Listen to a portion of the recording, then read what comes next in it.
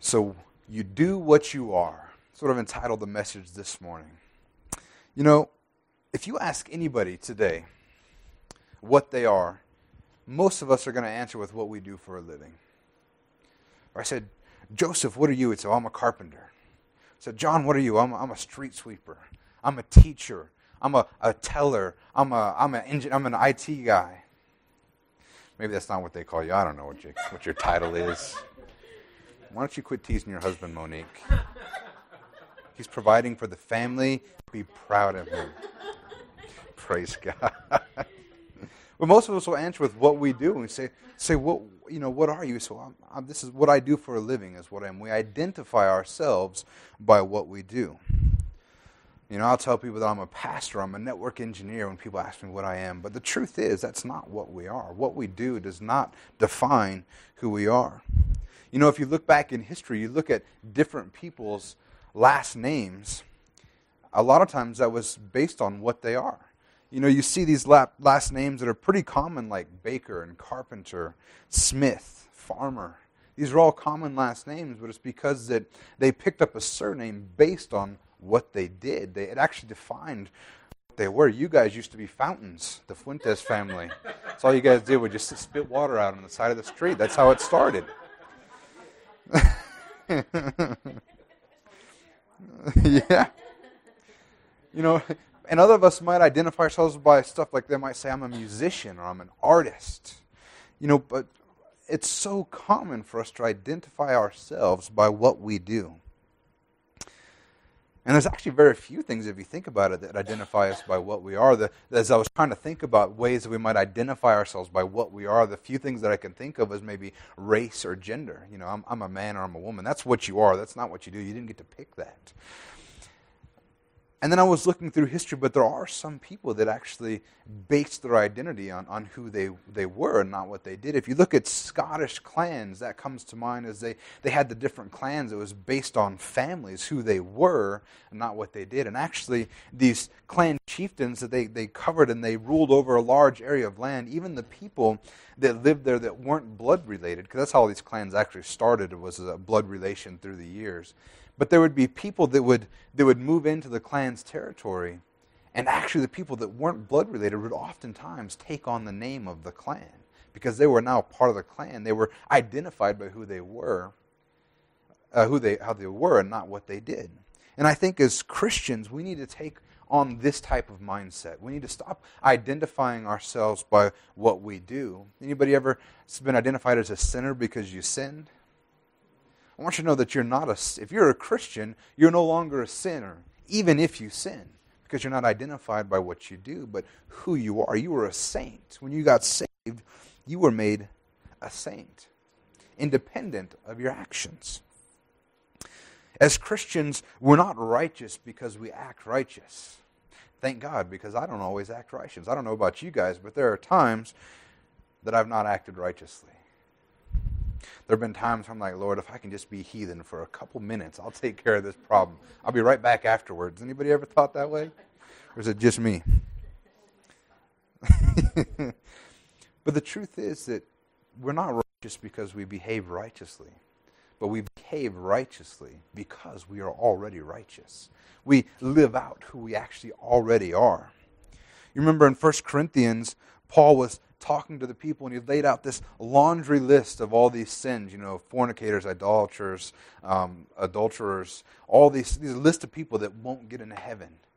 And you're like, when you're first reading this, you're like, man, he's pointing out all these people's failures, and because they've made a mistake, they're not going to get into heaven. But he ends it with, such were some of you. Basically what he was saying is, that's who you were, it's not who you are. Quit acting like who you're not. When Christians sin, they're acting out of place. They're not acting like who they are.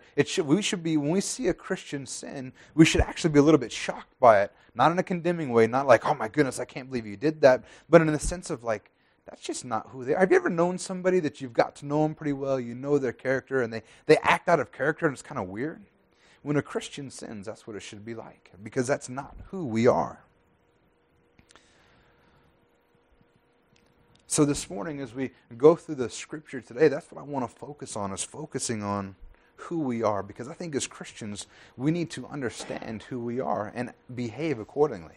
And matter of fact, it'll just naturally happen as you become aware of who you are in Christ. Your behavior will change. But if you're trying to change your behavior based on a list of do's and don'ts, if you're trying to do it based on your actions to achieve something, you're never going to get there. We need to stop trying to attain holiness and attain righteousness, living towards these things, and instead we need to start living from them. Amen? Amen. In Matthew 4, 1 through 10, it says, "Then Jesus was led up by the Spirit into the wilderness to be tempted by the devil. And after fasting 40 days and 40 nights, he was hungry. And the tempter came and said to him, 'If you are the Son of God, command these stones to become loaves of bread.' But he answered, 'It is written, man shall not live by bread alone, but by every word that comes from the mouth of God.' And the devil took him to the holy city and set him on the pinnacle of the temple and said to him, 'If you are the Son of God, throw yourself down, for it is written, he will command his angels concerning you. And on their hands they will bear you up, lest you strike your foot against a stone.' And Jesus said to him, 'Again it is written, you shall not put the Lord your God to the test.' Again the devil took him to a very high mountain and showed him all the kingdoms of the world and their glory. And he said to him, 'All these I will give you if you will fall down and worship me.' Then Jesus said to him, 'Begone, Satan, for it is written, you shall worship the Lord your God, and him shall you serve.'" One of the most effective attacks of the enemy on your life is for him to begin to question who you are. Ultimately, every attack of the enemy is basically questioning who you are. It's of this nature. Because if he can get you to question and doubt who you are in Jesus Christ, who you've been made to be, if he can get you to doubt even for a moment, then he can begin to manipulate you into doing what he wants you to do. And the funny thing, and not the funny thing, the truth of the matter is, just pulled a Joseph. And the funny thing is, but it's not really that funny, is that everything that the enemy is going to get you to do is going to be in contrast for what the Word of God has for your life. See, that wasn't funny at all. It was just the truth. When Jesus was in the wilderness, the first thing the tempter comes to do, the first thing the devil comes to do, is question who he is. What's the first words he says to him? "If you are the Son of God." And that's going to be the same thing that happens to each and every one of us when the devil begins to tempt us. He's going to say, if you really are saved, if you really are a child of God, if you really are loved, if you really are victorious, if you really are pure, if you really are holy, he's going to question who you are in Jesus Christ. Because he wants you to doubt all of those things. He wants you to say, am I really? Could you imagine if Jesus would have been like, what if I'm not the Son of God? I'm standing in front of the devil. What if I'm not who I think I am? If he had doubts, then the enemy would have been able to manipulate him. The enemy would be able to get him to do these things that he wanted him to do. The next thing the devil is going to do when he questions your identity is going to offer you something that you already have. You'll look here, he says, if you're the Son of God, command these stones to be loaves of bread. But Jesus is like, I already have plenty to eat. I live off the word of my Father. And then down here he says, you know what, if you'll fall down and worship me, I will give you this whole kingdom. Now, how many of you know that Jesus is the Lord of Lords and the Kings of Kings? He already has this entire kingdom. This is already his. But the devil's like, you know what? If you'll fall down and worship me, I'll give it to you. But it's already his. The enemy's always going to offer you stuff that you already have. He's going to come down and say, you know what? If you do this, if you do this one thing, it's going to bring you joy. It's going to bring you happiness. But you know what? You already have the joy of the Lord. He says, you know what? If you do this, I'm going to bring you riches. But I want you to know that you're already rich in Christ. He's going to offer you things that you already have. But instead, what's Jesus do? Jesus doesn't fall for his tricks. He doesn't fall for these lies of the enemy as the enemy tries to tell him that he's not who he really is. What does he do? He answers with Scripture. I think this is one of the greatest examples we can learn from Jesus is when the enemy comes at you, when temptation comes at you, when the world comes at you, and things are getting hard, things are getting tough. Begin to speak back with Scriptures. As Pastor Mike always says, don't tell your God about your problems, but tell your problems about your God. And begin to tell him what the Word says about these things. He says, if you're the Son of God, Jesus says, it is written. Once again, he says, if you're the Son of God, Jesus says, again, it is written. He begins to repeat Scripture back to the enemy. So when the enemy comes to you and he begins to condemn you, you can say, you know what?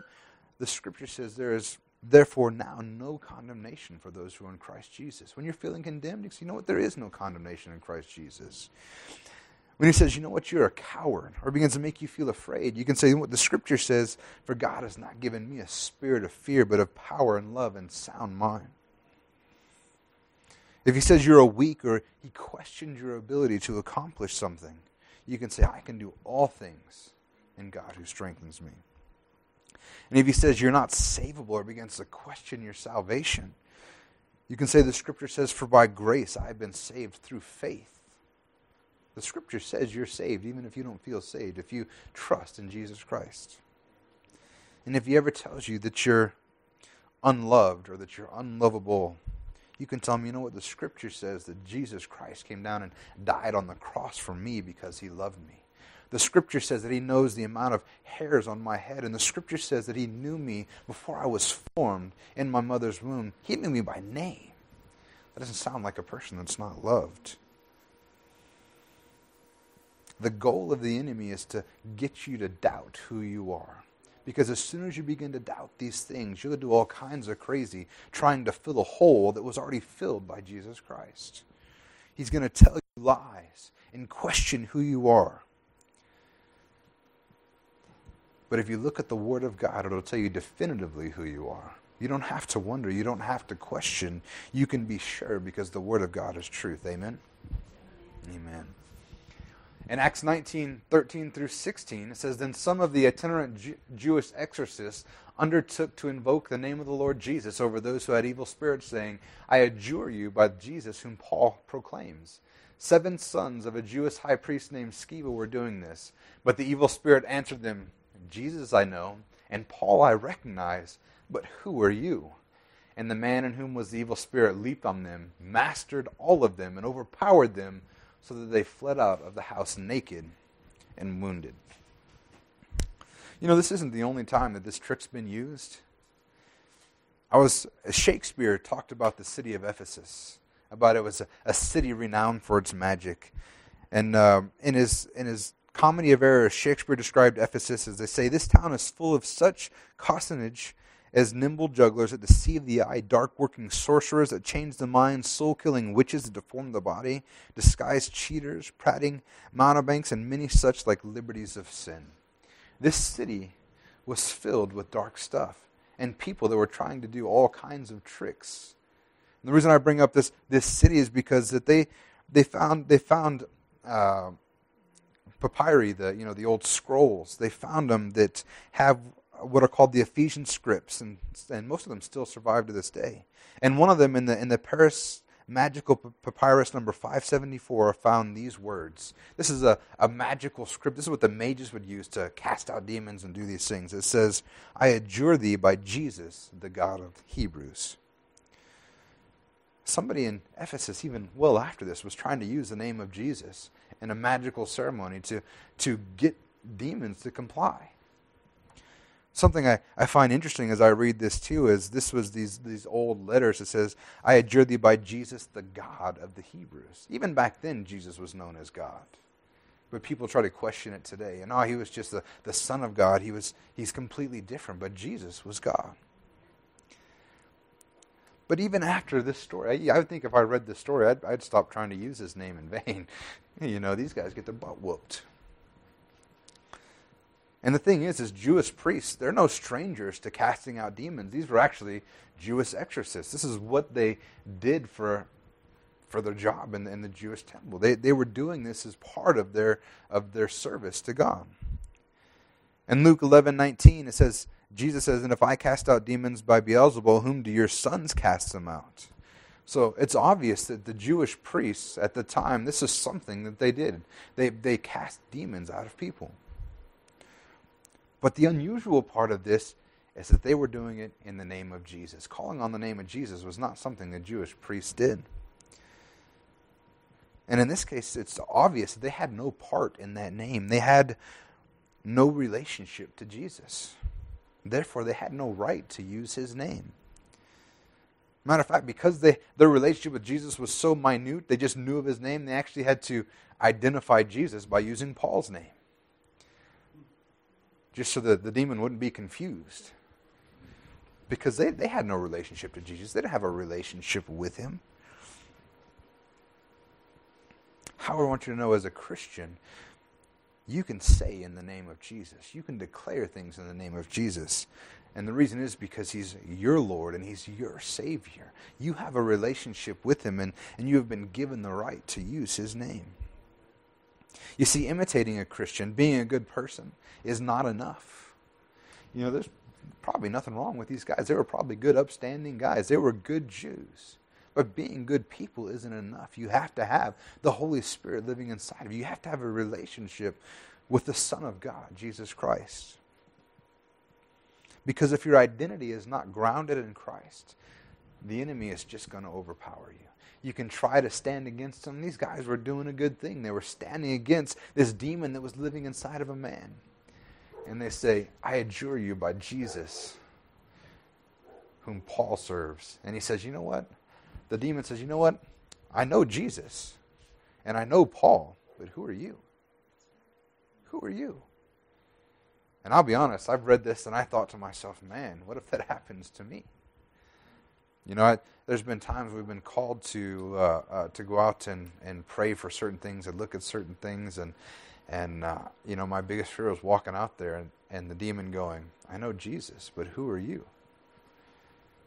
And there was a brief moment of fear, like, what if that happens to me? But then I recognized that the devil knows who I am.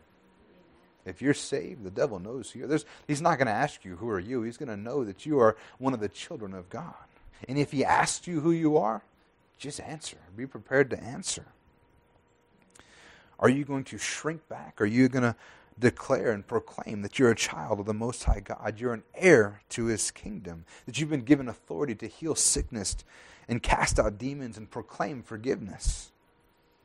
Are you going to tell them that I am strong, I'm forgiven, I'm justified, I'm redeemed, I'm victorious, I am loved? Or are you going to shrink back? When the devil asks you who you are, go ahead and tell him. Ask him how much time he's got. You see, when we can answer with confidence and boldness who we are in Christ, no matter what circumstance, no matter what scheme of the enemy, no matter what problem comes your way, when you can answer with confidence and boldness who you are in Christ, it is the enemy that must flee. It is those situations that must change. And you stand strong in who you are, because the truth is, you are who he made you to be. You are righteous. You are pure. You are perfect. You are holy. You are redeemed. You are qualified. You are justified. You are loved.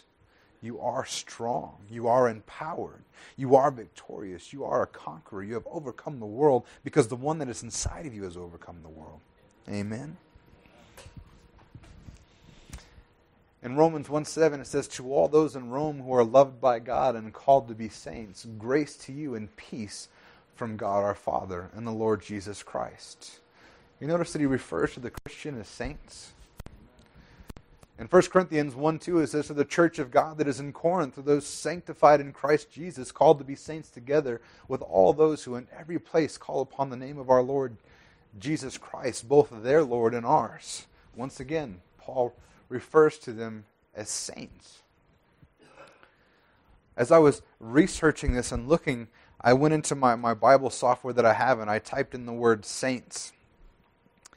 And it showed the word saint or saints shows up 62 times in the New Testament. In the English Standard Version translation, at least 62 times. And I was looking at it. You know that not one of them refers to a special type of Christian?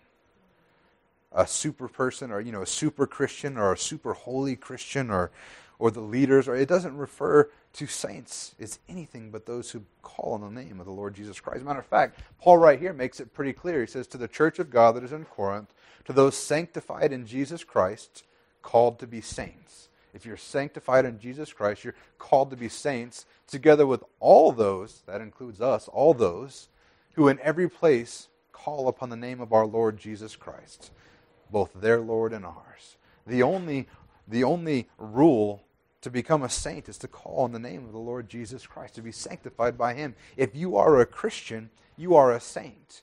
Being a saint is not a title, it's an identity.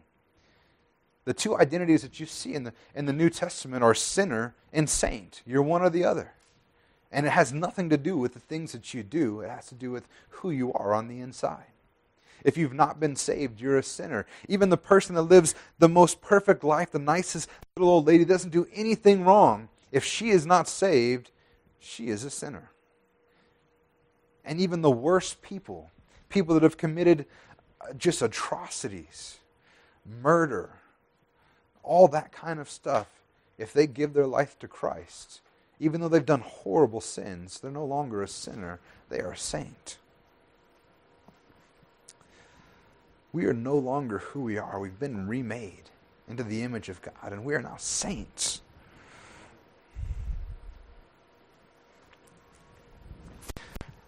What I like about this one, and what I think points out the most about this one is, remember we talked earlier about Paul saying, listing off the long laundry list of reasons why people that wouldn't get into heaven, the adulterers, and that actually is in 1 Corinthians. He's talking to this church. Matter of fact, the 1 Corinthians was not known as the model of perfection as far as the church goes.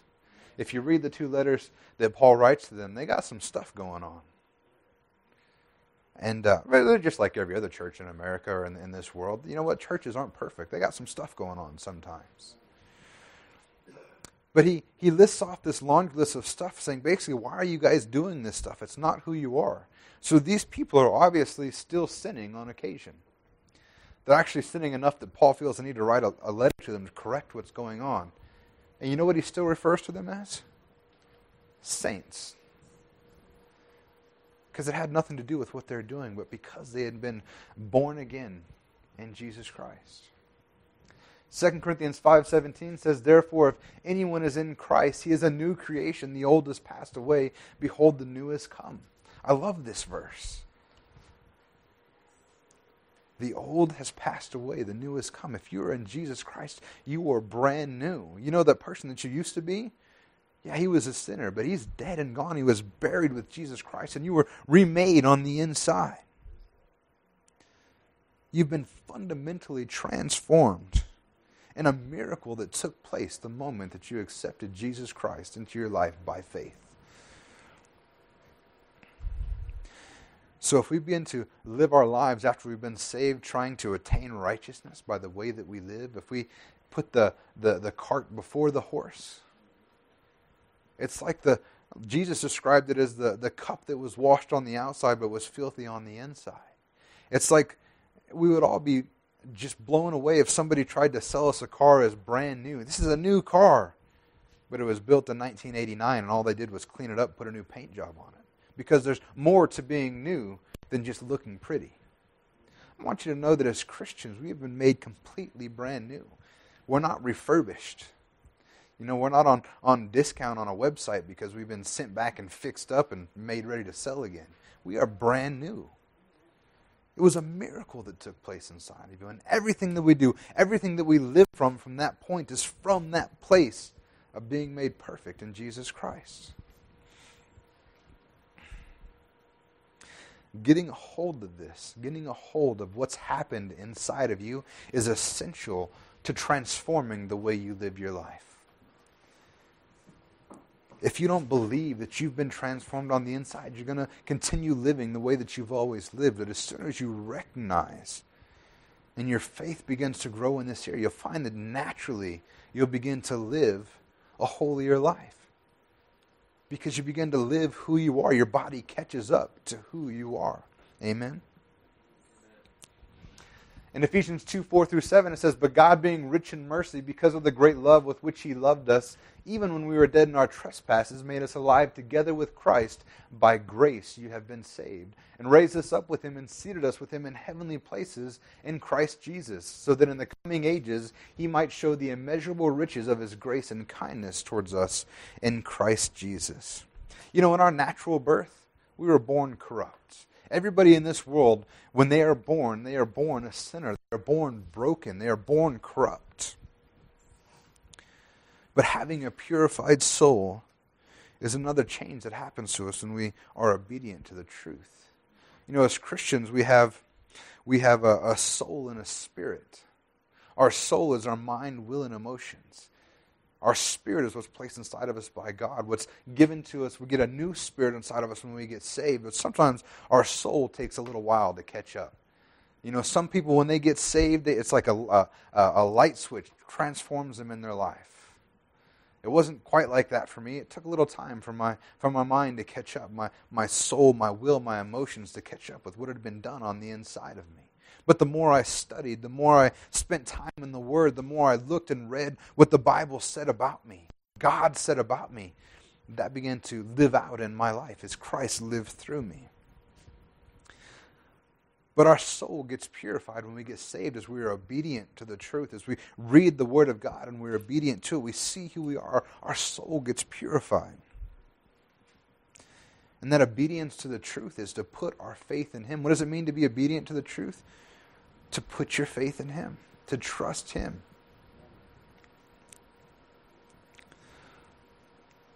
Disobedience to the truth is trying to accomplish what He has already accomplished through our own means. When we try to live good so that we can, become righteous. You ever heard people say that, I can't go back to church. I got to get some things right with God before I can go back to church, before I can do these things. When we're trying to do it in our own power, that's disobedience to the truth, because I got news for you. You don't have the power to change your life. If we had the power to change our life, we wouldn't need Jesus. We just do it on our own. So it says, "By God being rich in mercy, because of the great love with which He loved us, even when we were dead in our trespasses." Isn't it good that even before we were saved, God loved us? When we were dead in our trespasses, God loved us. When we were enemies of God, God loved us. As Dean Bractus was saying last night, isn't that good news? That's good news. It says, "By grace you have been saved. You've been raised up with Him in heavenly places." And I'm on scripture, aren't I? There we go. That's why that didn't make any sense in my head. It says, "Having purified your souls by your obedience to the truth for a sincere brotherly love." Sorry, this is 1 Peter 1:22 through 23. I was wondering why my notes weren't quite matching up and my head was a little confused. 1 Peter 1:22 through 23, "Having purified your souls by your obedience to the truth for a sincere love. Love one another earnestly from a pure heart." Like I said, a purified soul is a result of being saved. Since you have been born again, not of a perishable seed, but of imperishable, through the living and abiding Word of God. Isn't it good to know that we've been born again of an imperishable seed? Something that cannot be corrupted, something that cannot be destroyed.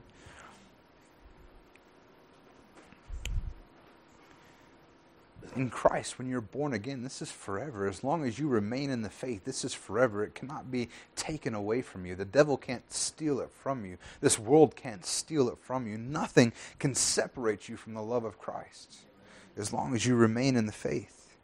It's not going to change over time. God's not going to change His mind. So, when you first got saved, I was really digging you, but not so much anymore. You see, that's how men think. The words of man change over time. I look at this country, and I look at our forefathers and their choice to separate church and state. The words of man said that we needed to separate church and state. And the idea that they had was that so that the state wouldn't interfere with our church. That was the whole purpose. There was no purpose behind that saying that the church couldn't be involved in government. But that's what we've taken it to mean today. Over time, we've tried to change the words of these men. If they didn't want church involved in the state, then why would they mention God so often in their documents? But now we've taken it as, oh no, the church can't be in one, but somehow the government can be involved in our churches. Fortunately, they don't have complete control, but they're slowly trying to inch their way in and control how we can do things and how we can operate as churches. But that wasn't the idea behind what the forefathers wrote. But the words of man have changed over time. But I want you to know the Word of God never changes. It is an incorruptible seed that will never change. The Bible says that God is the same today, tomorrow, and yesterday. God never changes. What He says is true, and it's going to remain that way.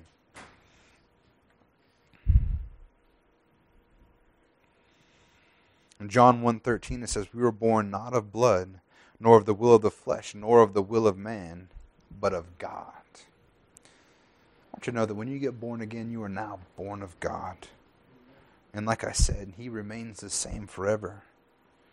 So as long as we remain in Him, we will never change. Our identity can never change. We will remain saints. Amen? And now we'll read the scripture in the right place. Ephesians 2:4-7 says, "But God, being rich in mercy, because of the great love with which He loved us, even when we were dead in our trespasses, made us alive together with Christ. By grace you have been saved, and raised us up with Him, and seated us with Him in heavenly places in Christ Jesus, so that in the coming ages He might show the immeasurable riches of His grace and kindness towards us in Christ Jesus." In Christ Jesus you are alive. You've been made alive again. You are loved and been made alive.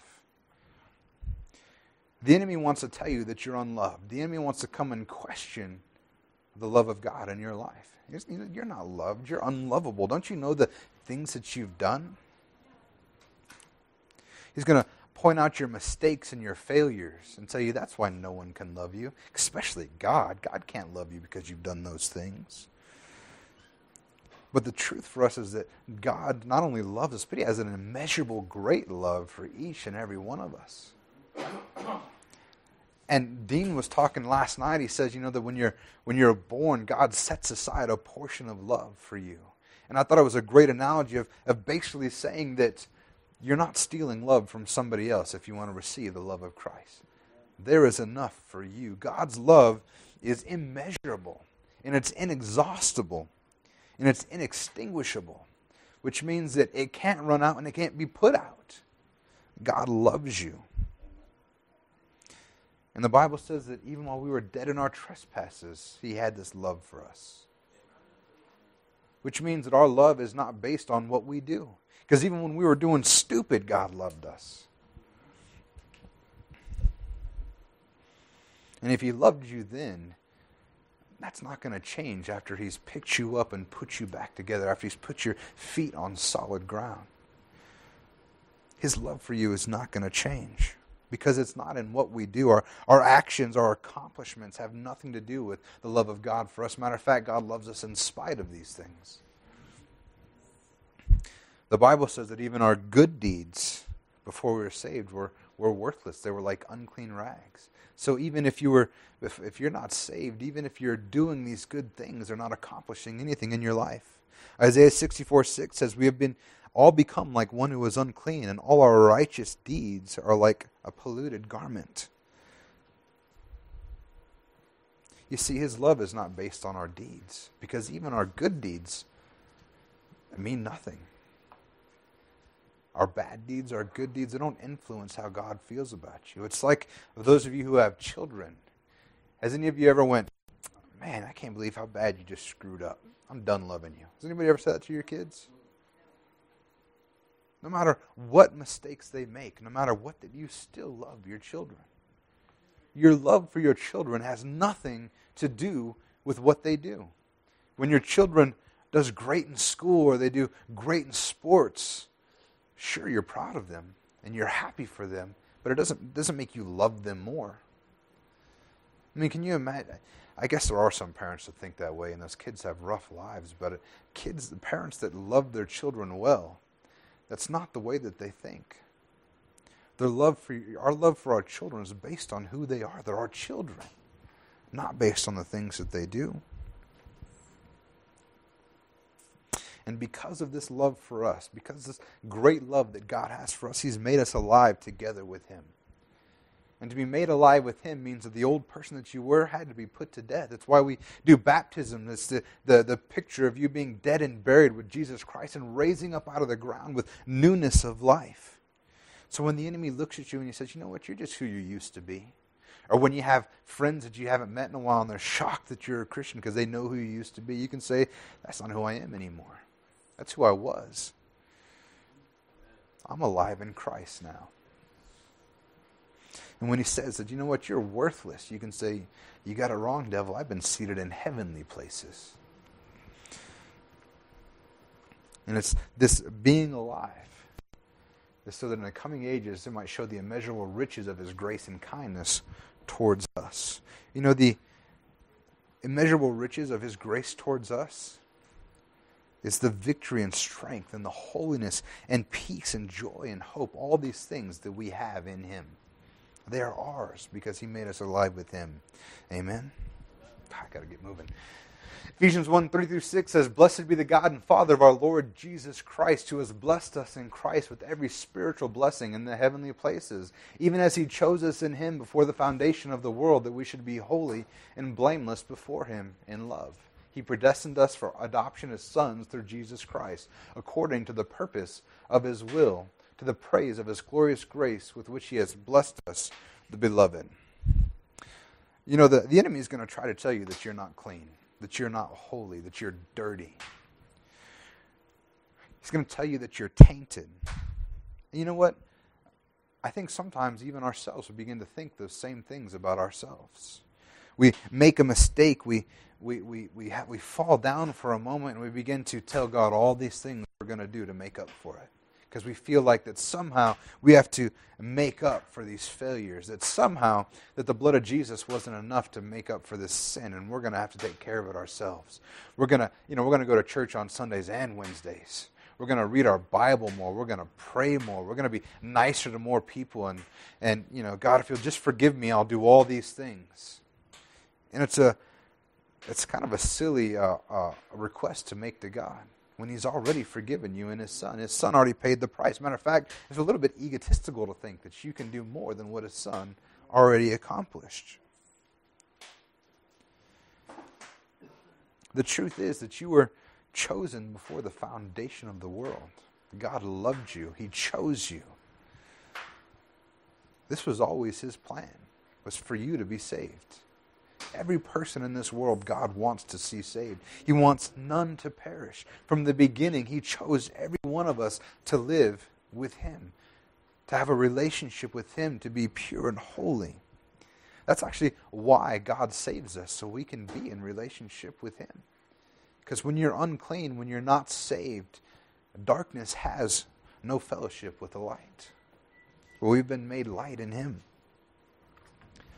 In 1 Peter 1:14-16, it says, As obedient children, do not be conformed to the passions of your former ignorance, but as He who called you is holy, you also be holy in all your conduct. Since it is written, you shall be holy, for I am holy. It says, as obedient children, do not be conformed to the passions of your former ignorance. You know, before, we did stupid stuff because we didn't know any better. Sin had a hold of us in our lives. Like Paul said, Paul was talking to Rome. He says, you know what, I wanted to do the right thing, but I couldn't.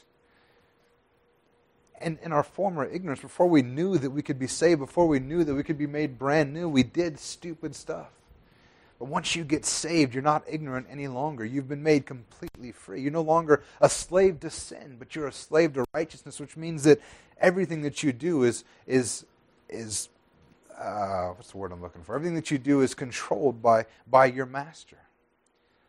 So when you were a slave to sin, sin had control over your life, and it could cause you to do things. But now that you're a slave to righteousness, righteousness has control in your life, and it'll cause you to do righteous things. But it was our former ignorance of what God wanted for us that we did these things. So Peter says, you know what? Don't be conformed to that anymore. That was old. That's dead and gone. That's the past. It's former. Don't do it anymore. But he says, but as he who called you is holy, you also be holy in all your conduct, since it is written, you shall be holy, for I am holy. And I read these words and I understand that, you know what? God is holy and we want to live a holy life for him. We want to imitate him. But I don't think that's what's being said here, especially when it says, you shall be holy, for I am holy. It's not because I'm holy, you better do this stuff. But it's because I am holy and I have remade you in my Son. Now you are. I am holy. I live inside of you, therefore you are holy. You're not working towards holiness. You are holy. Our holiness is not defined by our actions, but our actions are defined as a result of our holiness. In Colossians 1, 9 through 14, we'll find that we're qualified. And so from the day we heard, we have not ceased to pray for you, asking that you may be filled with the knowledge of his will and all spiritual wisdom and understanding, so as to walk in a manner worthy of the Lord, fully pleasing to him, bearing fruit in every good work and increasing the knowledge of God. May you be strengthened with all power according to his glorious might, for all endurance and patience with joy, giving thanks to the Father who has qualified you to share in the inheritance of the saints in light. He has delivered us from the domain of darkness and transferred us to the kingdom of his beloved Son, in whom we have redemption and the forgiveness of sins. He says that we have not ceased to pray for you, asking that you may be filled with the knowledge of his will and all spiritual wisdom and understanding. What is the will of God? The will of God is for you to be holy. The will of God that is none should perish. The will of God is that you would be whole and healthy.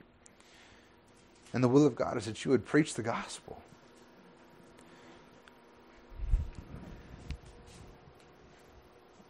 He was praying that they would have this knowledge of who they were.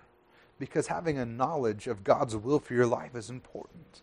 And his will for your life is for you to be all those things so that you can walk in a manner worthy of the Lord. If you know who you are in Christ, if you have that knowledge, and you begin to walk in that way. And he says, fully pleasing to him, bearing fruit in every good work, increasing in the knowledge of God, may you be strengthened with all power according to his glorious might. You know, it is the strength that he gives you in his power that allows us to walk in a manner worthy of the Lord, fully pleasing to him. It is the strength that we're giving in his power that allows us to bear fruit for God. And then he goes on to say that we have been qualified to share in the inheritance of the saints of the light. Have you ever looked at, you guys have all looked for jobs before, right? You look at the job posting and there's a list of qualifications. If you want this job, if you want to get in, you got to do these. You have to have this skill, or you have to have this experience, or you have to have this much schooling. It's a list of qualifications to get into that job. And if you don't meet those qualifications, it would be silly of you to apply for that job because you're just not going to get it. You don't meet the minimum requirements.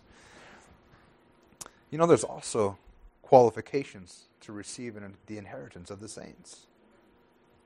There's qualifications. You must be pure. You must be holy.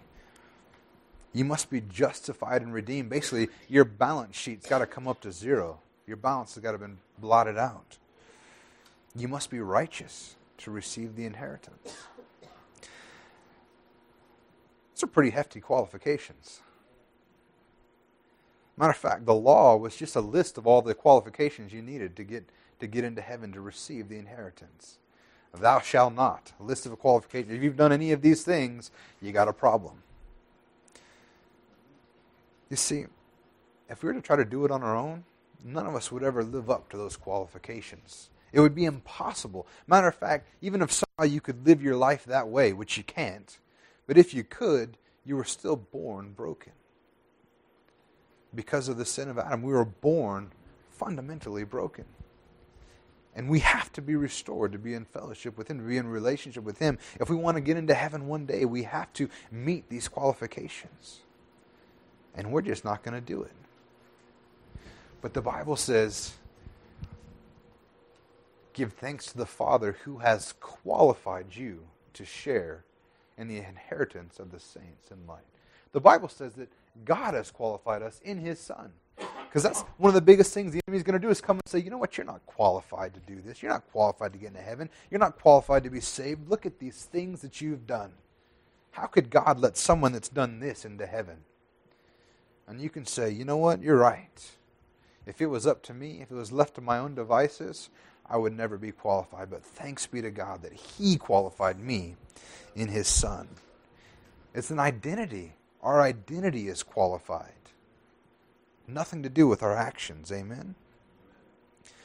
But if that's the case, let's begin to live from that. In Romans 8:37 it says, knowing all these things, we are made more than conquerors through Him who loved us. You are more than a conqueror in Jesus Christ. The verse right before this in Romans 8:35 says, who shall separate us from the love of Christ? Shall tribulation, distress, persecution, famine, nakedness, danger, or sword? Those are the things that want to separate you from Christ. But Paul says, no, in all these things, we are more than conquerors. All these tribulations, all these things that come against us, in Christ, we are more than conquerors. And when the enemy points out weaknesses or he tempts you, remind yourself that you are victorious. When he questions your victory, repeat the scripture to him. No, devil, I'm more than a conqueror. You know, he'll tell you that you are a failure. The enemy's going to come at you with all kinds of lies. He's going to tell you that you are a failure. But in Christ, you have already conquered whatever it is he's selling. Amen? And then in 1 Corinthians 56 through 57, it says, the sting of death is sin, and the power of sin is the law. But thanks be to God who gives us the victory through our Lord Jesus Christ. We have the victory over sin and death. You know, death is a powerful motivational tool. Death has convinced people to do all kinds of things. And it's the ultimate payment for sin, right? The wages of sin is death. Ultimately, sin will kill you. But for the believer, death is not the end. Just as we listened to Dean Braxton explain his experience when he went to heaven, when he was dead for an hour and 45 minutes, he went to heaven and saw heaven. He saw Jesus. He saw his family. But he said, you know, when I died, I expected to be terrified. I expected to be in pain and freaking out. But he says, you know what? As it was coming, I was just excited. I was going home. Because death has no sting for the believer. Death is not the end for the believer. He says he got there and it was just right. You know, it just, I began to think about, you know, when we die, oftentimes we're like, oh, what's going to happen? But it just gets better. We get to go be with our Lord. These scriptures here in 54 through 55, 1 Corinthians 15, 54 through 55, this is how it starts. It says, when the perishable puts on the imperishable, and the mortal puts on immortality, basically when you get saved, it says, then shall come to pass a saying that is written, death is swallowed up in victory. O death, where is your victory? O death, where is your sting? For the believer, none of this has any consequence, because we get to go on and live with Jesus. In life, we have victory in His Son. And in death, we have victory in His Son. Amen? And we'll go and end with this scripture right here.